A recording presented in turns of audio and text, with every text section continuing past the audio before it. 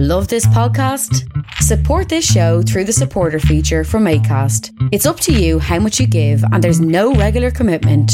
Just hit the link in the show description to support now. Hey, it's Ryan Reynolds, and I'm here with Keith, co-star of my upcoming film, If, only in theaters May 17th. Do you want to tell people the big news?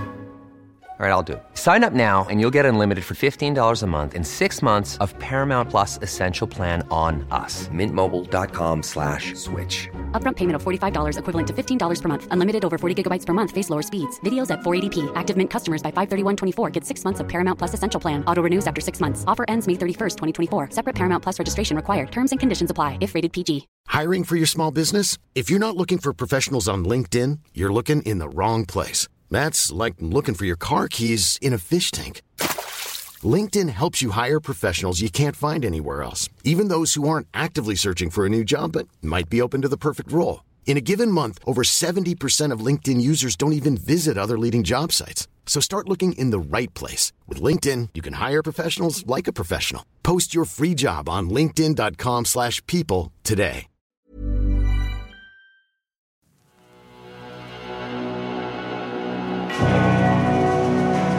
Pentagram, dedicated to Henry Foreman.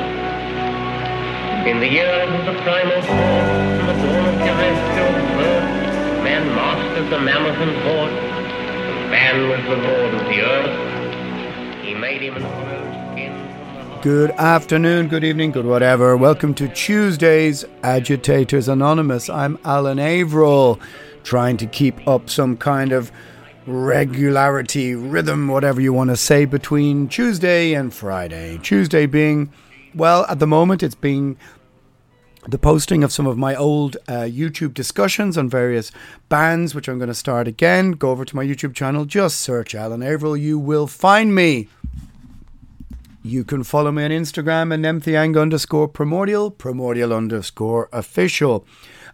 Coming up on this Friday, in a couple of days podcast, I'm going to be talking a little bit about mental health, a little bit about musical prejudices.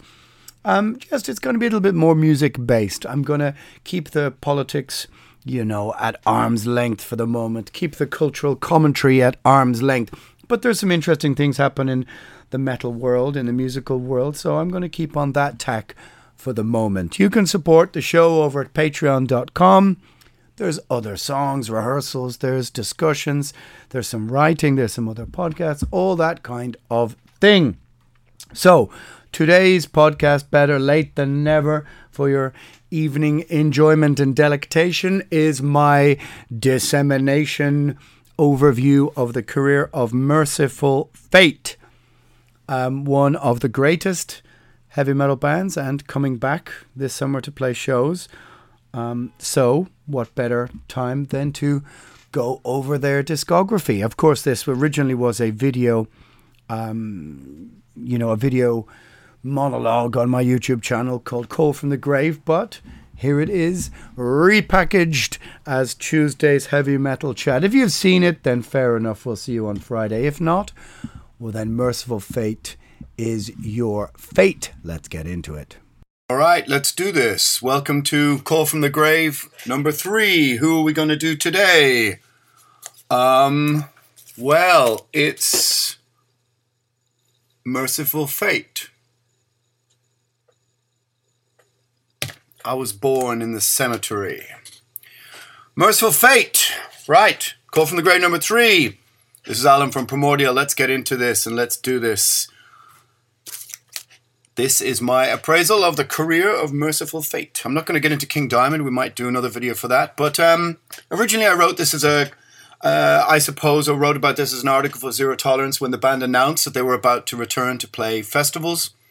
And then, of course, all of this situation happened. So there was, of course, an incredible amount of excitement among everyone when Mercyful Fate announced that they were going to return. But it might come as a surprise to many of you that, especially in the 90s and the late 80s, Mercyful Fate wasn't really worth that much at all. well, not worth that much, but at least not discussed, not considered in the reverential way that they are now. Certainly, in the mid-90s, you would have been roundly mocked by an awful lot of people for wearing a Merciful Fate shirt, if you could ever find one. In fact, even the records themselves were hard to find. The CD reissues of the first couple of albums were quite difficult to come by, as was the original vinyls. But we're going to have a look at this.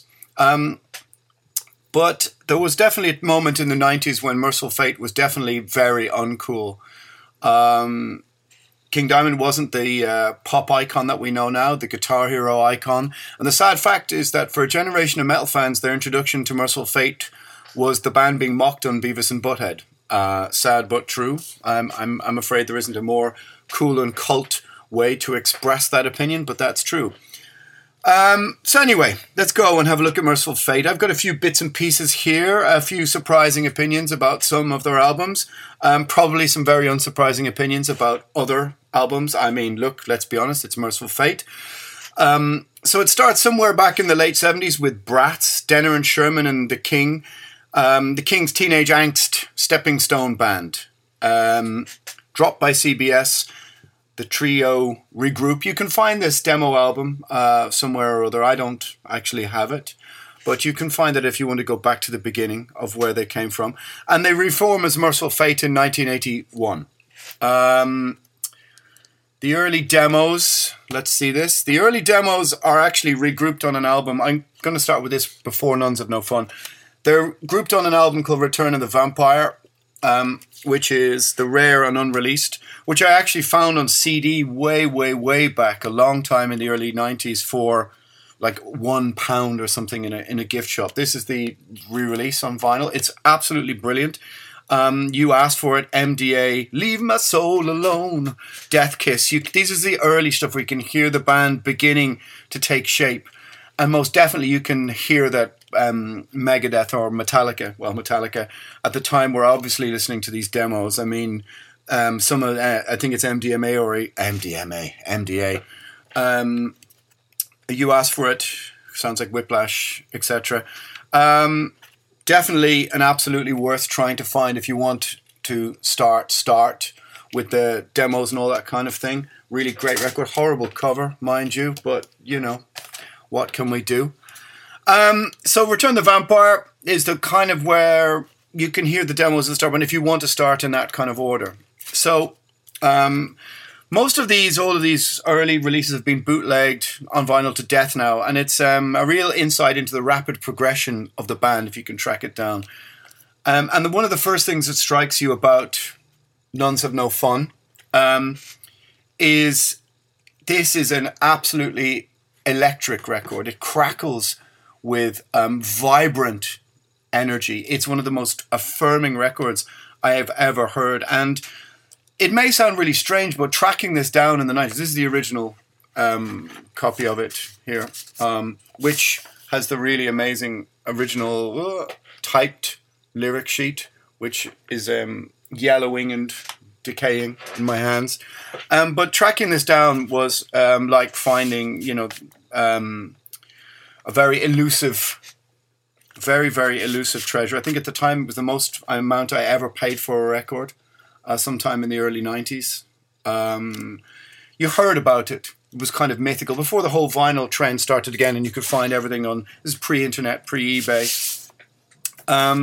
It's an absolutely incredible record. The difference between the demos by songs like Death Kiss and stuff and the step up to this, it is just staggering that a band this young could sound. It sounds like a band who are just literally practicing to the nth degree every day, honing their writing skills. Corpse Without a Soul, Nuns Have No Fun. Devil Eyes is absolutely amazing. It has a kind of almost shuffling disco beat, which was something the band utilised every now and again and really set. It's one of the things that really set Merciful Fate apart. I mean, even by this record, they're head and shoulders above nearly all New Wave British heavy metal bands when it comes to being able to play. The solos are off the charts. Denner, Sherman. Without a doubt, one of the greatest heavy metal EPs of all time. The King's hysterical, Helium, Diabolic, Halford, Ghoulish, Stab in the Dark crowns all the riffs, and there are riffs. And there's also Michael Denner's Leopard Skin Pants, which are quite the thing. But even then, they looked fucking cool. I mean, Timmy Grabber on the back of this, Rest in His Soul, looks exactly like every young buck at Muscle Rock tries to look, with the, heavy metal mustache. And, maybe a little inspiration for the Ghost dudes standing around this rather buxom young woman who's about to be burnt at the stake.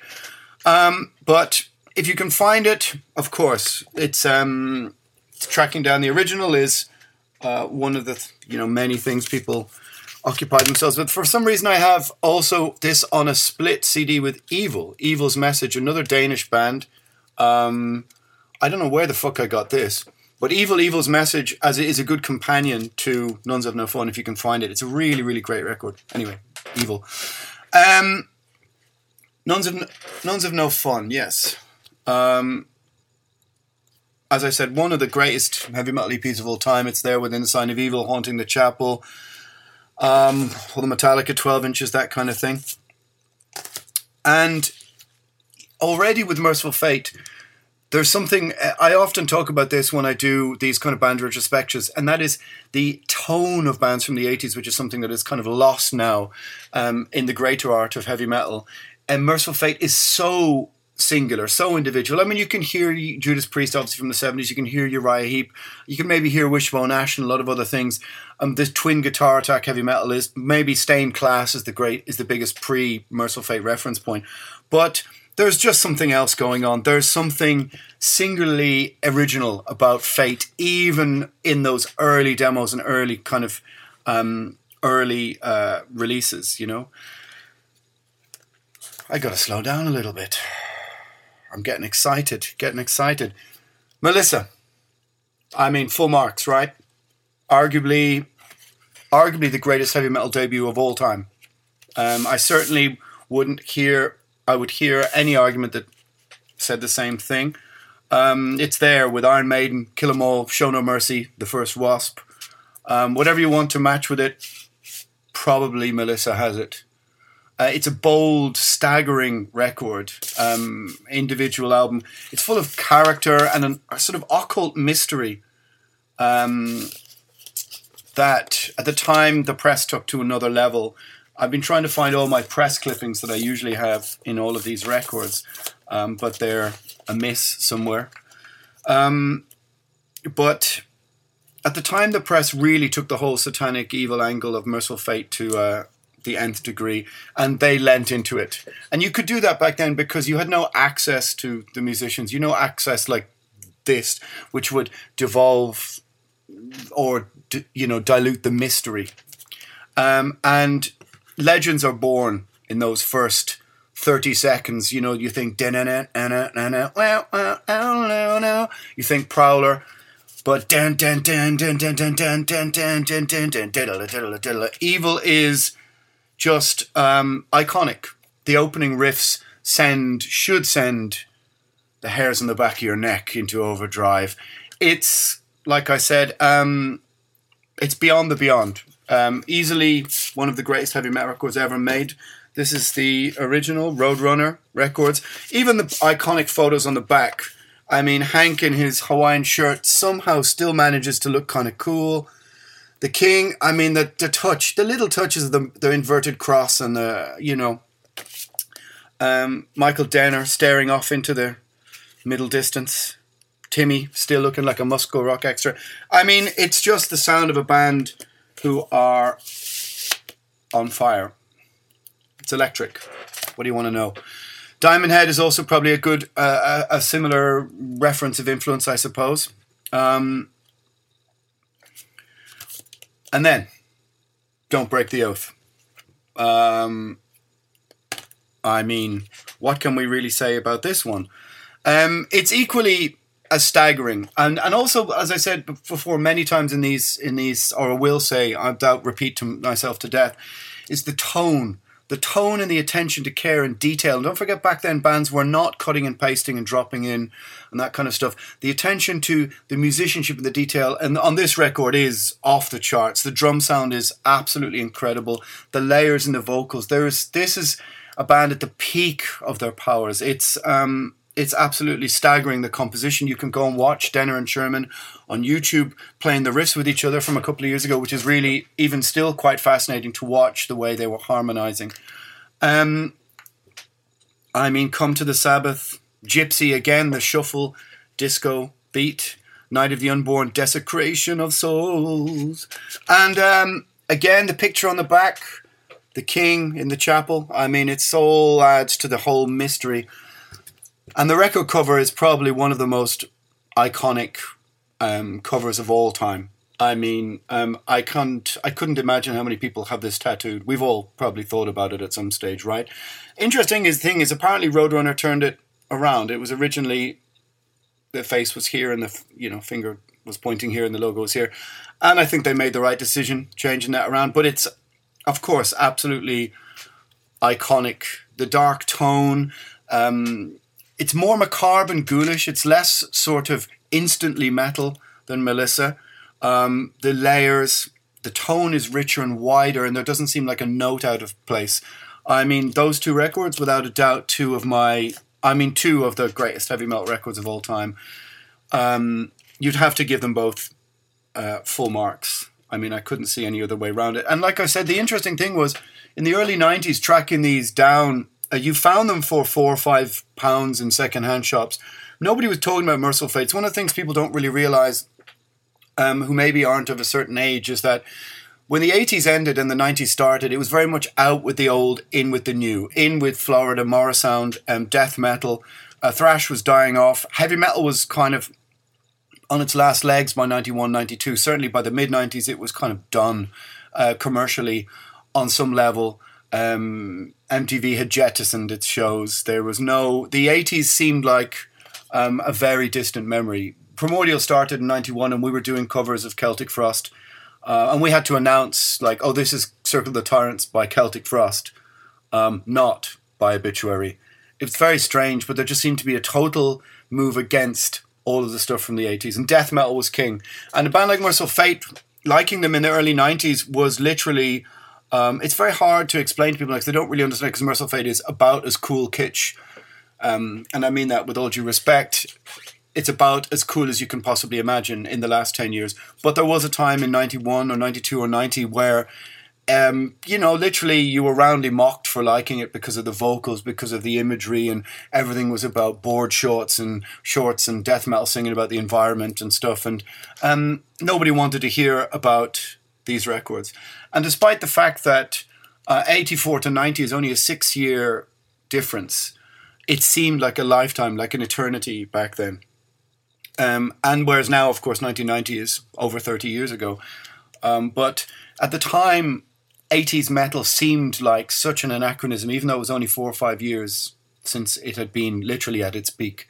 But Merciful Fate remained this enigma. And yet in 1985, the band split. Sherman, maybe as evidenced by his Hawaiian shirt imagery, wanted to go in a more mainstream hard rock direction. The King refuses, and they split. Denner leaves with the King, and we get Abigail, and they start a new chapter, King Diamond, which I might do another video about King Diamond. But that's another story, though. You can find The Beginning, which is a really great record. It's BBC Sessions. I used to only have the cassette of it, which I don't have the cassette anymore. The record looks amazing.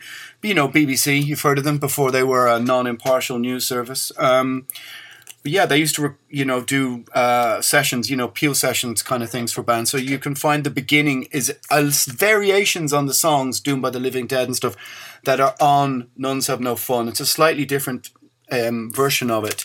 This is a kind of weird double CD thing, kind of cheap things, and that's what I listen to it. Another thing which is really strange is that if you, for example, have the CD of Melissa, which this is the, late 80s, early 90s CD, you'll find different tones and things thrown into the mix it sounds really weird, but backing vocals that aren't there on the vinyl.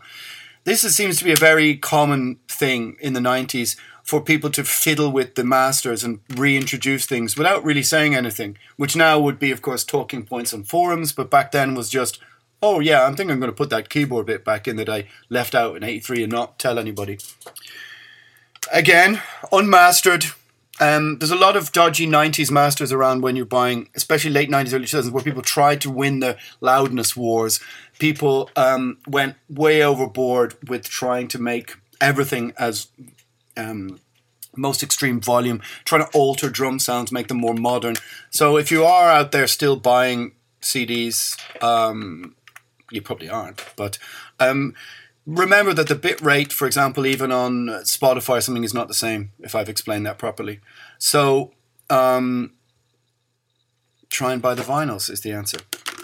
What else have we got here? Black Masses, Black Funeral. There's a bunch of 12 inches, especially the Black Funeral 12 inch. Black Funeral as a song is one of the most iconic and sort of darkest songs that Merciful Fate wrote. This very long, complex, epic song that I think informed a lot of proto-death metal almost. Some of the riffs, I think you could almost say, were, inspired the likes of Immolation or Incantation and death metal bands like that. Is Merciful Fate black metal? I say yes, because I think it's about the arcane subject matter. We can get into this on some other YouTube, maybe the podcast or something. But black metal for me has no particular sound. It's the black part of it is about the tone, the aesthetic, the intent, the spiritual arcane aspect of it. However way you want to view that is up to you. But Merciful Fate is black metal, Venom is black metal, Mystifier is black metal, Beherit is black metal, Rotting Christ, Blasphemy, and they all sound different. So if you think that black metal is just welded to the sound of Darkthrone from 92, I'm afraid you're wrong. Right. As I said, 1987, Roadrunner released The Beginning. We can comfortably say to cash in on the King Diamond name, but this is also worth checking out, as I said. And it's one of my first introductions was a King Diamond Merciful Fate compilation tape. It was called A Dangerous Meeting. Of course, I can't find it. It dropped in 1992, almost at a perfect time for when the Norwegian black metal and all the other black metal bands, second wave, were exploding. And people were beginning maybe to wonder a little bit about the 80s bands. Black metal, as it came back in second wave, reinvigorated Venom, who I'll do one of these for, Bathory and Celtic Frost. But still at the time, being round and being into Merciful Fate, it felt like Fate was outside the box, simply by virtue of the vocals. And the fact that it was sounded so heavy metal, black metal people of the second generation just couldn't accept the fact that it was black metal. And the amount of people who couldn't live with the vocals back in the day kept Merciful Fate sort of out in the cold. Just too heavy metal for the grim and frostbitten in 92 and 93. Things were going to change, though. But I'm going to tell a little story before we get into that. So, in 1996, maybe 7, I went on a random holiday to Greece. I'll put this up a little bit easier. You can maybe see. I went on a random holiday to Greece for a week. And back in the time, Greece was just heavy metal capital of the world, practically. And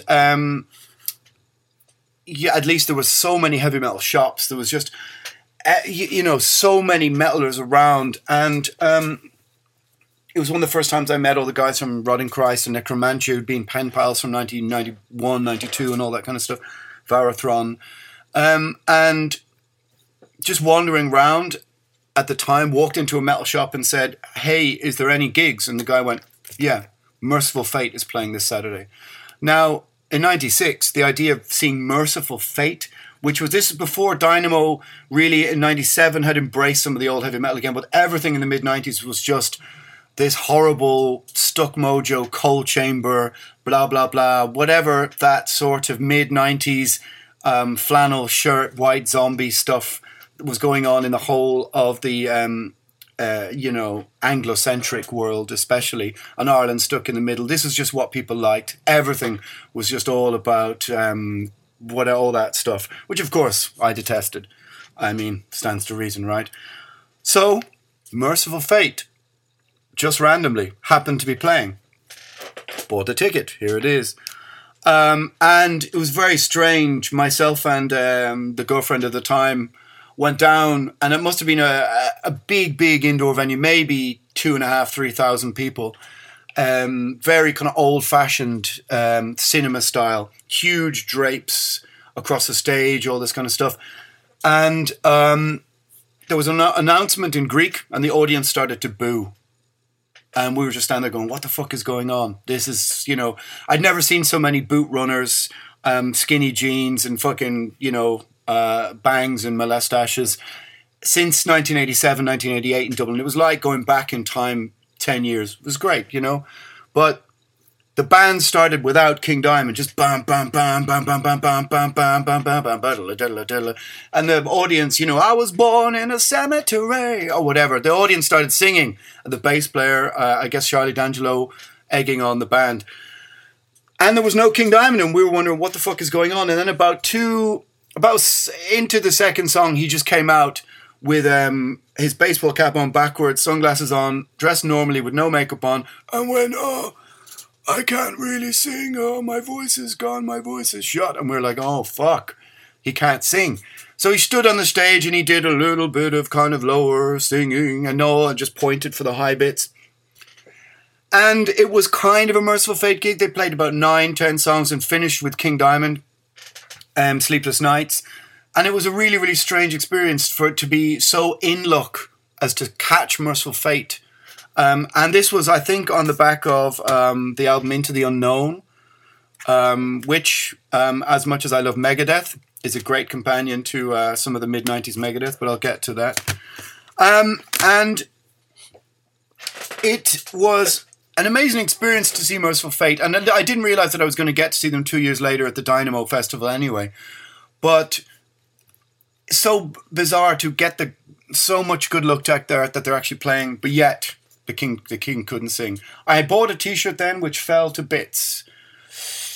So I don't have a fancy old Merciful Fate t-shirt to show you and make you jealous. I'm afraid of that. But what I am going to discuss is the canon of albums in the 90s, which I think is vastly, vastly underrated. And I think there's an awful lot of newer Merciful Fate fans who've not really even ever listened to them.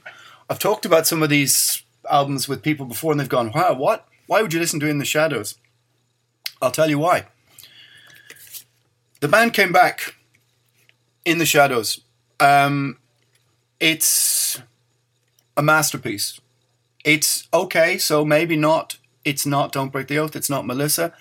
But In the Shadows is an incredible return. It's stacked with bangers. It still has the diabolical swagger of those riffs. The production is massive. The King sounded huge. Egypt, The Bell Witch. 13 Invitations. Take a listen to this and tell me this isn't an absolutely incredible record. It's not the 80s, I get it. And at the time I put this as a companion piece to Triumph of Steel by Manowar and just after Painkiller. And 91, 92, kind of the last gasp of some of this kind of heavy metal before it sort of disappeared. Merciful Fate went on to release more albums, which I'm going to get to. But Lars Ulrich plays on Return of the Vampire 1996. Stuck there on the end. And it is a great record. It's an absolutely great record. If you're listening to Modern Attic or something like this, and you want to know, go to the prime mover, well then it is this. I think a very great companion is to that is the Bell Witch EP, which is a really cool little addendum to the record, which I don't have on vinyl. If anybody has it, give it to me. But it's got some cool live stuff. It's got Curse of the Pharaohs from like LA in 90, the return gig in LA, Black Funeral live, very cool. But In the Shadows is a great record. And all sits just behind the canon of those first two. And then comes the album, which I think an awful lot of people were introduced to via MTV and unfortunately Beavis and Butthead, because it was its time. And it's, The Witch's Dance was the song with King with the big, black Doberman and everything. And this was the song that was on heavy MTV rotation at the time and brought a few new faces to the table. of the Merciful Fate discussion, but also some form of mockery as well. But it's all there. This is again another absolutely stellar album. It sounds huge. It's got swagger. It's got tone. Sherman and Denner tearing it up like Tipton and Downing weren't able to anymore. And certainly amongst my friends at the time, this one began to wear their resistance down.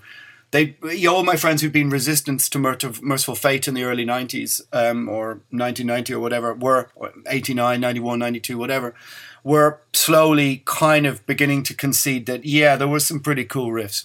But still, the singing kind of put people off. But iconic again, iconic looking record cover, simple, staggeringly effective. Get it. Where are we now? Yeah. And this is the album that I really wore people's resistance down. I played this record to death at the time, 1996. And it still stands tall for me. Metal Blade released all of these records in the 90s at a time when heavy metal was kind of about as uncool as you could get, was really on its knees. And they kind of stood up for heavy metal on those terms with these Merciful Fate albums. I mean, like I said, the production, the care and attention to detail, these was quite incredible considering the time we were in, where everything was just about, as I said, flannel shirts, cargo shorts, down-tuned riffs and purple hair and go-gung, whatever all that stuff was. Merciful Fate stands completely in opposition to that. There's 15 men and a bottle of rum, listen to the bell, the uninvited guest. It's got so many killer riffs on it. Not objectively not as memorable as Time or In the Shadows, but this is still the sound of a band who had riffs to burn. And don't forget, at this time, Maiden and Priest were making what they were making in '96. You've got, I guess, Jugulator, and you've got where, Priest trying to be modern and down-tune. Iron Maiden are stuck in the middle of somewhere horrible with Blaze Bayley. And there's precious little real heavy metal out there, in a sense, that sounds still as vital and essential as this. You've got newer bands coming up, but certainly a great record, and tell me it doesn't have a tinge of Megadeth to it. Yeah, I'll probably have to do a Megadeth one of these. This is, however, 1997 is where we get the first blip.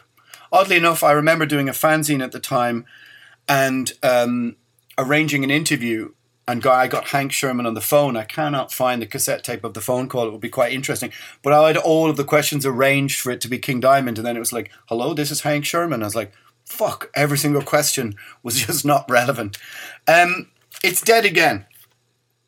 If I gave the first few full marks, the last two, 9 out of 10, 9 out of 10, In the Shadows, 8 out of 10. This is the least played Merciful Fate album for me in the canon. I went back to it when writing, when listening, when preparing for, look, by now you figured out I don't really prepare that much. I just pull this out of my, antiquarian grey matter, whatever's left of it. This is the least played album. I went back to it. It leaves me a bit cold. Perhaps it was inevitable after the greatness of the few before it, but it sounds a bit like an afterthought. I think it has Mike Weed on it, as I think that by now Michael Denner has gone. And Mike Weed, who was with Memento Mori, who wrote, I think, an acoustic intro for, is it Black Candles or something on Nightfall? Maybe. That's proper nerd stuff now. He was in Hexenhaus, Memento Mori. I guess a kind of stand-in guitar player. I think he is in the new edition of Merciful Fate, the one that is supposedly coming. How you can leave out Michael Denner, I don't know. But it seems to me to be a ridiculous idea, but whatever. Dead Again. I mean, you should have it in your collection, but it's something of an unloved stepchild for me. I know some people who, swear by it. Hey, Thomas. And it certainly looks great. But it didn't do much for me at the time. Maybe I'm trying to think of where I was in 1997 in relation to all that stuff, to consider maybe why I didn't give it the time of day. I'm not too sure. But it's the 6, 7 out of 10 blip, you know. So then, after seeing Merciful Fate headline Dynamo, and then come back and go from headlining the main stage to opening the main stage on the day of Metallica, I remember correctly. And I remember running across the field in Dynamo because I heard bam, bam, bam, bam, bam, bam, bam, bam, bam, bam, bam, bam, bam. Me and Simon, who was in Destroyer 666 at the time, and Assault, are literally pulling up our fucking pants to run, to stream across the fucking field to try and get to the front. And, you know, you were able to because, well, you know, it was 2 in the afternoon or 3 in the afternoon. And the album that Merciful Fate were kind of playing was 9. And it was broad daylight. And Manowar headlined that year, actually, and Fate stole the show. Certainly, this is a great record. It's a sonic tour de force. It's harder. It's more direct sound. It has more strident, aggressive purpose, and it remains one of my go-to albums from the 90s, right at the end of the 90s, 99, I guess it is. It's, you know, Kiss the Demon, Last Rites, The Church of St. Anne, House on the Hill, Burn in Hell. I mean, it's a great sign-off at the end of the 90s. It's a great record. And one of my favourite Merciful Fate records. One I played many times during that end of the 90s period, which is a very strange time for heavy metal because we had yet to get the likes of the Wattains and Devil's Bloods and all the underground occult bands regenerating the underground scene, and this third wave of black metal coming back in. So that whole era from 92, 93 to 98, especially 96, 97, 98, were a kind of wasteland for heavy metal, and certainly for a band like Merciful Fate. They weren't really touring, and even King Diamond by 99, 2000. I remember Primordial being offered a tour with King Diamond in 2001, 2002, which I think Einherjar did instead. We couldn't do it. And, you know, the venues were 300, 400, 500 people. They certainly weren't, the headlining festival band that they are, or hopefully will be. Then the interest was, you know, not huge, I'm sure, and by all accounts the album sold well. And there's some great footage of, Merciful Fate Rock in Rio and stuff in the 90s you should check out if you can find it online.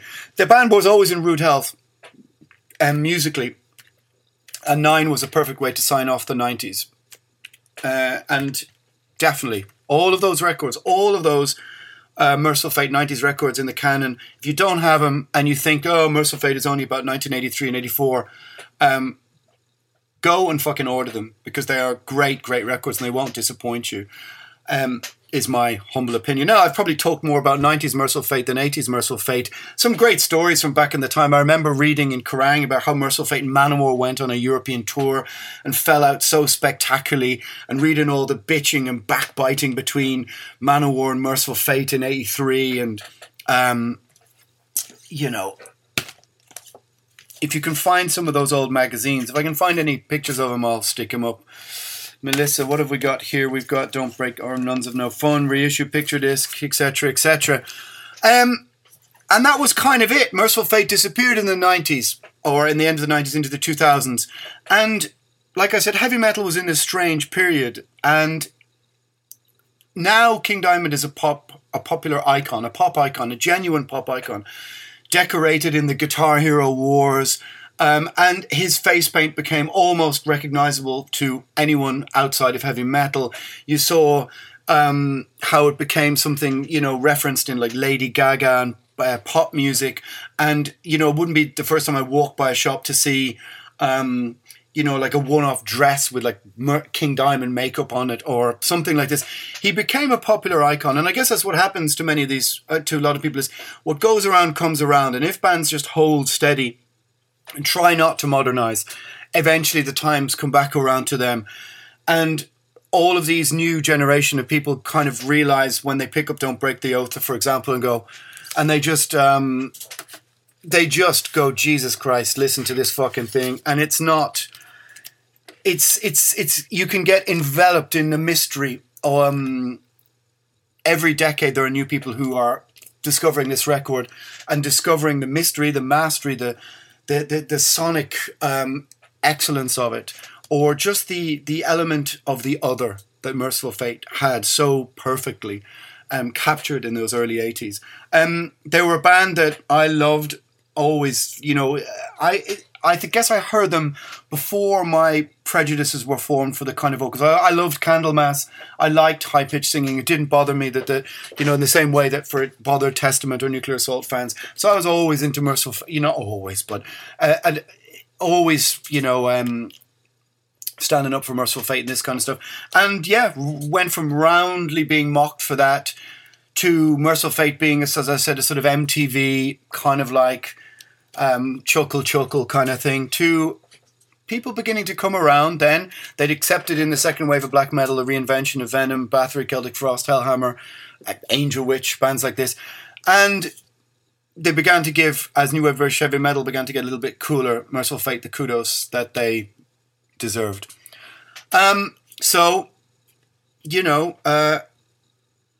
Hopefully, I've seen Merciful Fate a few times, but hopefully now, next year we get back to normal, we get out of this situation. If you've listened to my podcast, you'll know my thoughts about whether that's going to happen or not. Who knows? But hopefully a version of Merciful Fate will sit in place to play festivals next summer, and a whole generation of people can get to see them again. Because my God, this band has everything in spades. Perhaps the greatest heavy metal debut of all time. Perhaps the greatest sophomore heavy metal album of all time. That's the right word, isn't it? It's all there. The riffs, the vocals, the tone, the attitude, the aesthetic, everything. The devil has all the best tunes, my friends. So, how would I conclude? Full marks for many of these, almost full marks for most of the ones from the 90s. One pretty good but below par album. One, and that's it. So get those 90s albums, get into them all. Merciful Fate, Imperious and Glorious. What can we say? Hail Satan, my friends. Call from the grave. 3 is Merciful Fate. I thank you.